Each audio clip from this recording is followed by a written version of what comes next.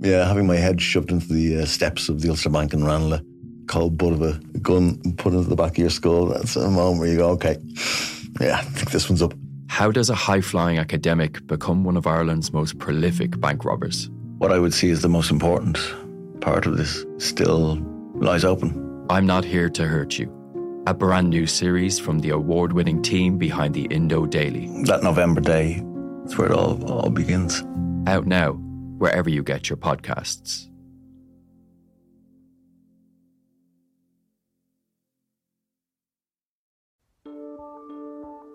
Seachtain, an Indo as Gaeilge.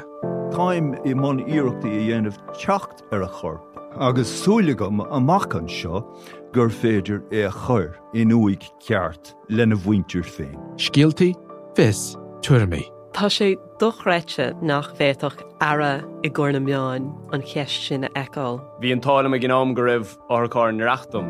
Iadach sé táirn go raibh an orchár stan I lis dúhal agus go minic freacht gár a cligsar ducha sé néachar. Ná ní bhín ann dardarach sé sin, bhín marabh. Seachtain. Find us on all the usual podcast platforms.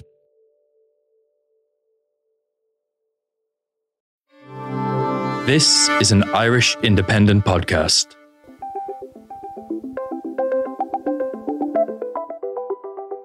Hello, you're welcome to the Big Tech Show with me, Adrian Weckler. Now, do you know what Web 3 is? Do you know what Web 1 or Web 2 is, for that matter? Is it just another bit of internet hype to you, or can you identify with tangible, everyday products and services? And do any of them not rhyme with crypto? Well, here to demystify Web3 for us is Alex Tapscott, investor and author of the book Web3, Charting the Internet's Next Economic and Cultural Frontier. Alex, you're very welcome to the podcast. Alex, I'm conscious that terms like Web3, decentralization, blockchain, token-based economics, while you and I might, chat about this gaily over lunch, over a really nice lunch with a nice Chianti, it is still double Dutch to a lot of people. Can you explain to me what Web3 is, and explain it to me like I'm somebody who knows how to use an iPhone, knows how to get around Netflix, but maybe has never coded in my life? Sure. Yeah. Well, where to begin? So I think that it's helpful to just sort of take a step back and look at what's happening in the world today. So every once in a while, a new technology emerges that transforms the economy and the old order of human affairs in some profound and unexpected ways. And we've seen that play out in the past with technologies that everyone remembers and understands, right? Things like the computer or the internet itself or the radio or the TV. And now we're in this really interesting period where there's not one, but 4 new technologies all emerging at around the same time. And or if not emerging, they're all sort of hitting their stride. So the first of these is a technology known as blockchain. So to your point, blockchain is not exactly sonorous, doesn't really roll off the tongue, and it's something that I think a lot of people are still confused about. But basically, you can think of blockchain technology as simply a way to move value peer-to-peer over the internet and a way to automate complex business processes that normally would have involved intermediaries like, say, banks. So in the same way that the first era of the internet transformed how we move information online, blockchains transform how we move value online. The second technology is AI, artificial intelligence, which I think a lot of people now understand because of the success of applications like ChatGPT. ChatGPT used these things called large language models, which basically allow us to really reimagine what we thought computers could do, but also what I think we thought people could do when empowered with this new toolkit. The third technology is extended reality. So this would be things like virtual reality and augmented reality. And the idea here is simply that for 30 years, the internet's been two-dimensional. And what extended reality promises is to make the web three-dimensional or spatial, to turn it into part of our natural world. And then the fourth technology is the Internet of Things. Basically, the idea that in the not-so-distant future, there will be many times more connected devices than people. And these devices will do a lot more than, monitor our glucose levels or maintain the temperature in our house. They will be thinking, machines that can do transactions. So all of these, this is the context for this conversation. And I know it's a big wind up, but basically the point that I want to make is that these technologies are not separate, but related. In the same way that the term internet went from describing a pretty narrow set of networking technologies in the early days, words that maybe the version of you and I would have chatted about gaily over a Chianti in 1991. It went from describing this sort of narrow set of arcane technologies to describing a whole range of technologies, but also business models and social behavior and other phenomena. And I think the same is true for Web3. I think Web3 describes the convergence of all of these different technologies coming together. And I'm happy to explain how that works, but I think that's a good way to level set the conference. When we think about Web3 companies, if you Google Web3 startups, the vast majority of the stuff you come back with, you end up in the world of crypto. You end up with companies like, Binance or Ripple or Gemini or Consensus. Are there other things that we're missing here, other use cases for Web3 technology in any of those areas? Now, I'm going to leave Internet of Things to one side because I kind of feel that's been around for a few years. And I kind of feel that most people probably have quite a few things in their house that are connected to the internet. And it's not just some fancy fridge. But are there real world examples that we're missing in Web3 that we, for some reason, don't know about because we're concentrating too much on crypto? Well, I do think that the word crypto currency particularly does a real disservice to Web3 because I think that it's really a bit of a misnomer. Currency is a very specific thing. A currency is designed to be a medium of exchange, a store of value, a unit of account. The US dollar is a currency. The euro is a currency. And I think a lot of people look at the world of crypto and they ask, well, I don't get it. Why do we need thousands of cryptocurrencies? We already have a system with dozens, if not hundreds of fiat currencies issued by governments. Well, because they don't use it for currency. They just want to make a few quid on the side. Isn't that the reason for most people get involved in crypto? Well, maybe. I mean, we can talk about that in a moment. But I think that the best way to think about digital assets is basically just as containers for value.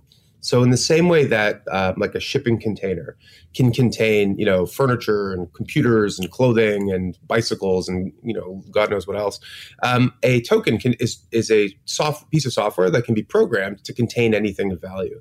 So it can contain a currency or it can contain, to your point, sort of share in a highly speculative new enterprise, which is, I think, what a lot of crypto assets are, frankly. Like a lot of them are more akin to investing into, highly speculative startups than anything else, right? People are doing that because they're hoping to make a quick buck, to your point.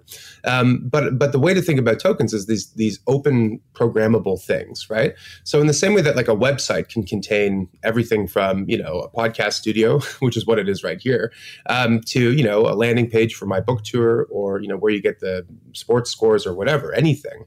A token can be programmed to represent anything of value.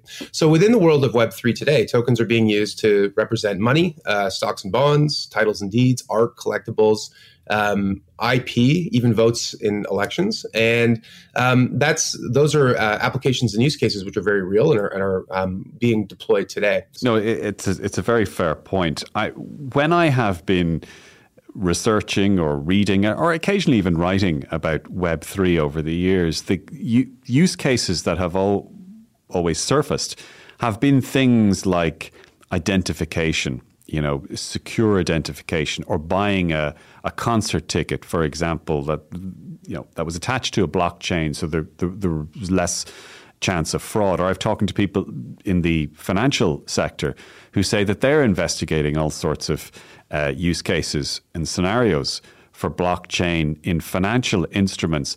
I'm still not aware, though, of many, if any, blockchain-backed or even Web3. And I appreciate you've given a general definition of Web3, but let's take blockchain, for example. What services I use on a daily, a weekly, a monthly, or even an annual basis in blockchain. But I'm sure I do. I just don't realize it. Well, I mean, that's an interesting point, the last point you made, because there are a lot of big companies and banks in particular that are integrating a version of this technology into the back end of their business. I think today it was HSBC and yesterday it was JP Morgan. And you hear about all these big banks doing things on blockchains. I mean, most of the blockchains that those big banks have been using are more... they're more akin to like the intranets of the internet age. They resemble open networks, but they resemble sort of the technology, but they are sort of closed off versions. But I think in the same way that most innovation within the web moved from those intranets into the open web, I think the same will be true here. And in general, I would say that more and more what you're seeing from big companies is the adoption of public blockchains.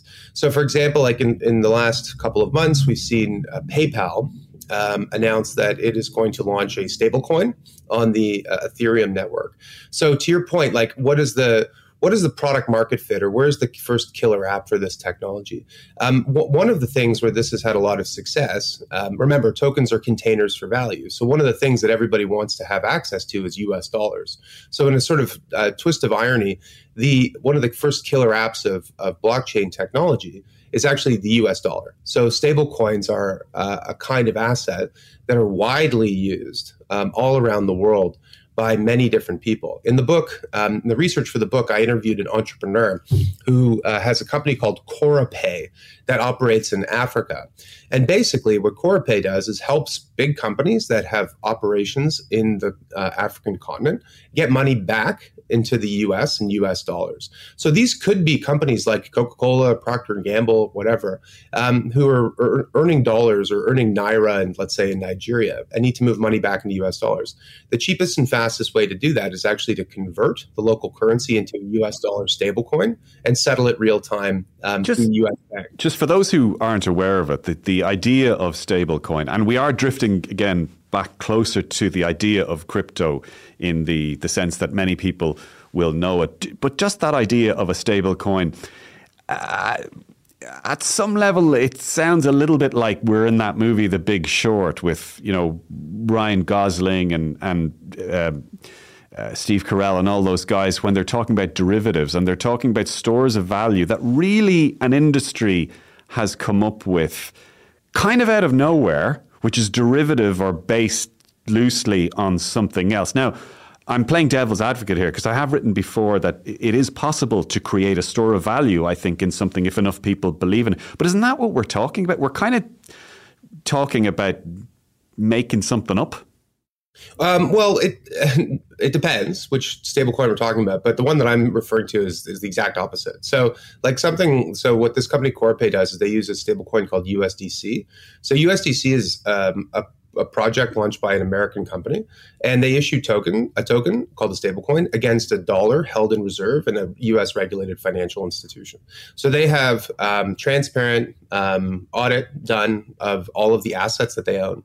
So if you own a stablecoin, it's backed by dollars held in U.S. dollar bonds or short-term deposits held at regulated financial institutions in the U.S. So it's basically the opposite. It's not a derivative of value. It's something that's backed dollar for dollar by value, which incidentally is quite different from the way things work at an actual bank. At an actual bank, for every dollar of deposit, they can create $10 of loans. So when you have a dollar in deposit at the bank, it's not actually backed dollar for dollar, which is why if everybody decides to withdraw all their money at once, banks can fail. Oh no, I'm very aware of the irony of and we often get into this when we hear about debates around the crypto world, because the crypto guys, did you have a point saying, well, look at your fiat system that you have and look at the way it's set up, and it's really a bit of a house of cards. So it's a bit rich for you guys to be telling us that it's all smoke and mirrors.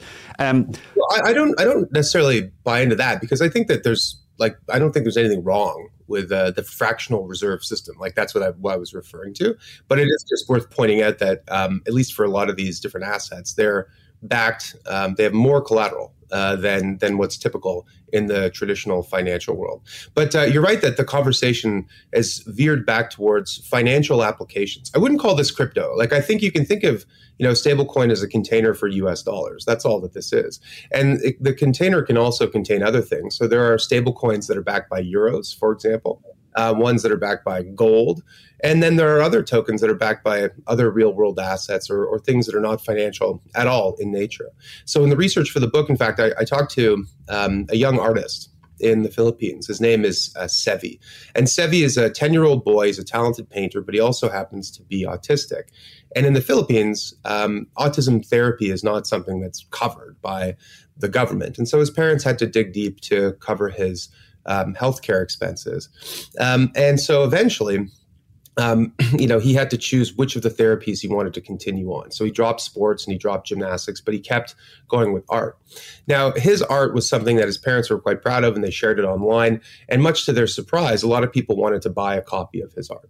But what he wanted to do was hold on to his art, and his therapist thought that was a good idea too. But fortunately, around the time that this happened, his mom caught wind of this thing called NFTs, because in the Philippines, there's a very big sort of burgeoning Web3 community. Now, most people think of NFTs as these sort of speculative investments, right, that have gone up in value and gone down in value. But what an NFT simply is a way to create a unique digital version of an asset. So that asset could be anything, including a piece of art from a 10-year-old autistic boy. So Sevi, much to his parents' surprise, started to sell a couple pieces. And we're not talking about big money here, a few $100 here and there, mostly friends and family and things like that. But he also caught the attention of some collectors in the United States and eventually ended up going to New York and presenting at a big arts fair. So in the end, Sevi and his family have maybe made $10,000 in a couple of years from this, which is a drop in the bucket compared to the whole NFT market. But for an average Filipino family who needs to pay for the healthcare of their 10-year-old boy, it's life-changing. So what's the lesson here? Well, the lesson is that, in the traditional web, he could have shared his art on Facebook and Instagram, which is what he did, and reach a much broader audience. And that's really important, right? The previous era of the web, what we call Web 2, sort of democratized access to publishing so you could share information. But what Web 3 does is it empowers people with a new toolkit to earn money and to move and store value in ways that were not possible before. And so the story of Sevi is something that is not replicable for every child who draws a painting, obviously, but it is something that every creator can harness this toolkit as a way to, connect more deeply with fans and to actually earn a living from their work. Do you know what? I'm glad Sevi made a few quid out of NFTs, because I'm looking at some of the people who invested in the Bored Ape Yacht Club NFTs, for example, and I think, who was it? Was it Justin Bieber? Did he pay 1.3 million for one of them, and it's now worth, I don't know, 100 grand, something like that? I do sometimes wonder what the purchaser of Beeple's $69 million artwork, I believe it was Christie's, I think it was Sotheby's, I think it was Christie's, as an NFT. I do wonder whether they think they could redeem that for $69 million. And I follow English Premier League football, and those clubs, like many other sports organizations, they went through a wave of selling NFTs, and I think most people who bought them, for $50 ago, probably worth about a dollar now. But I take your general point that maybe the winners and the losers, we shouldn't focus on that. It's the medium, it's the platform, the emergence of that. Is that your point? Yeah. Well, I mean, on your point about the art and the price and the value of art, there's what's that joke about Zhou Enlai, the former premier of China, when asked about the impact of the French Revolution, he said it's too early to tell. So I think that look, I mean, I'm not trying to make light of the fact that people speculated and lost money on something, but they're the very last people in the world that we're going to feel sorry for. If you spent 150 grand or 500 grand or $1 million on a Bored Ape Yacht Club NFT, chances are you probably had that money to spend. Yeah, I hope so. I certainly hope that that's true. No, but I think that the point is that NFTs are a way for us to create digital versions of unique assets, but also to program those assets with intelligence. And I think that's something that is also lost on a lot of people. So in the discussion around NFTs and the billions of dollars of money that was made and lost in speculating on the sale of these assets, what's lost in that discussion is the fact that over 300 NFT projects created at least $1 million of secondary revenue for the original creators. So here's what I mean by that. So if you're a traditional artist today and you sell a painting for, let's say, $500, like you're a starving artist, and then, you keep on working and then you hit it big, and a couple of years later, your art is worth, same piece is worth $1 million or something. You don't participate on the difference between 500 and $1 million, right? You don't get paid a royalty or something for the secondary sale. But with an NFT, you can program the asset to automatically make a payment to the original creator, because what a digital asset has is clear provenance. We know who the original creator is. So there have been 300 NFT projects where the secondary and tertiary sale of those assets has actually created a flow of revenue back to the original creator of over $1 million. So why is that important? Well, we live in an era today where creators know less about how their content is being consumed, and on average are getting paid less than ever before. And I think that culture as an industry needs a new business model. And I actually think that the threat of AI, or I shouldn't call it a threat, but the emergence of AI promises to disrupt the model for creators even more. There are a lot of business people who think that AI can write scripts and do visual effects and maybe even be actors. Once we get digital twins with the likeness of the actor, we don't need the actual actor. It's a whole other podcast right there, but yeah. It is, but the question is, how are we going to... So in that kind of world, how do we ensure that creators get compensated and that we're able to, continue to pay people who create culture? Because frankly, I think that without it, the world's a much duller place. Well, we can actually learn a lesson from this example that I've just provided about the 300 projects. So right now, the question around AI is that all of this IP is going into these models, but nobody knows, or rather, I should say, there's no clear way of attributing the ownership of that IP and ensuring that the creator gets paid fairly.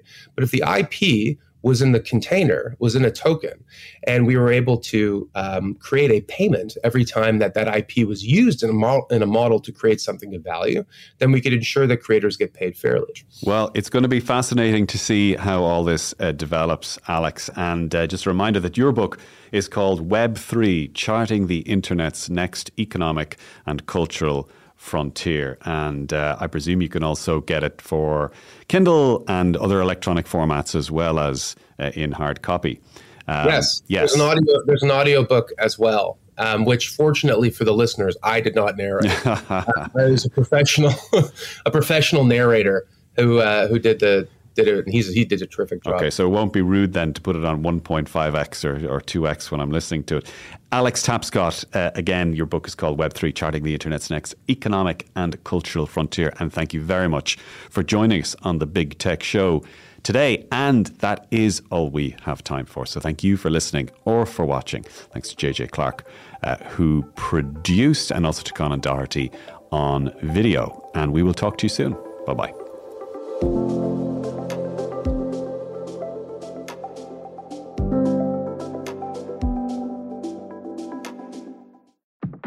Remember, you can stay up to date on the latest news with the Irish Independent WhatsApp channel.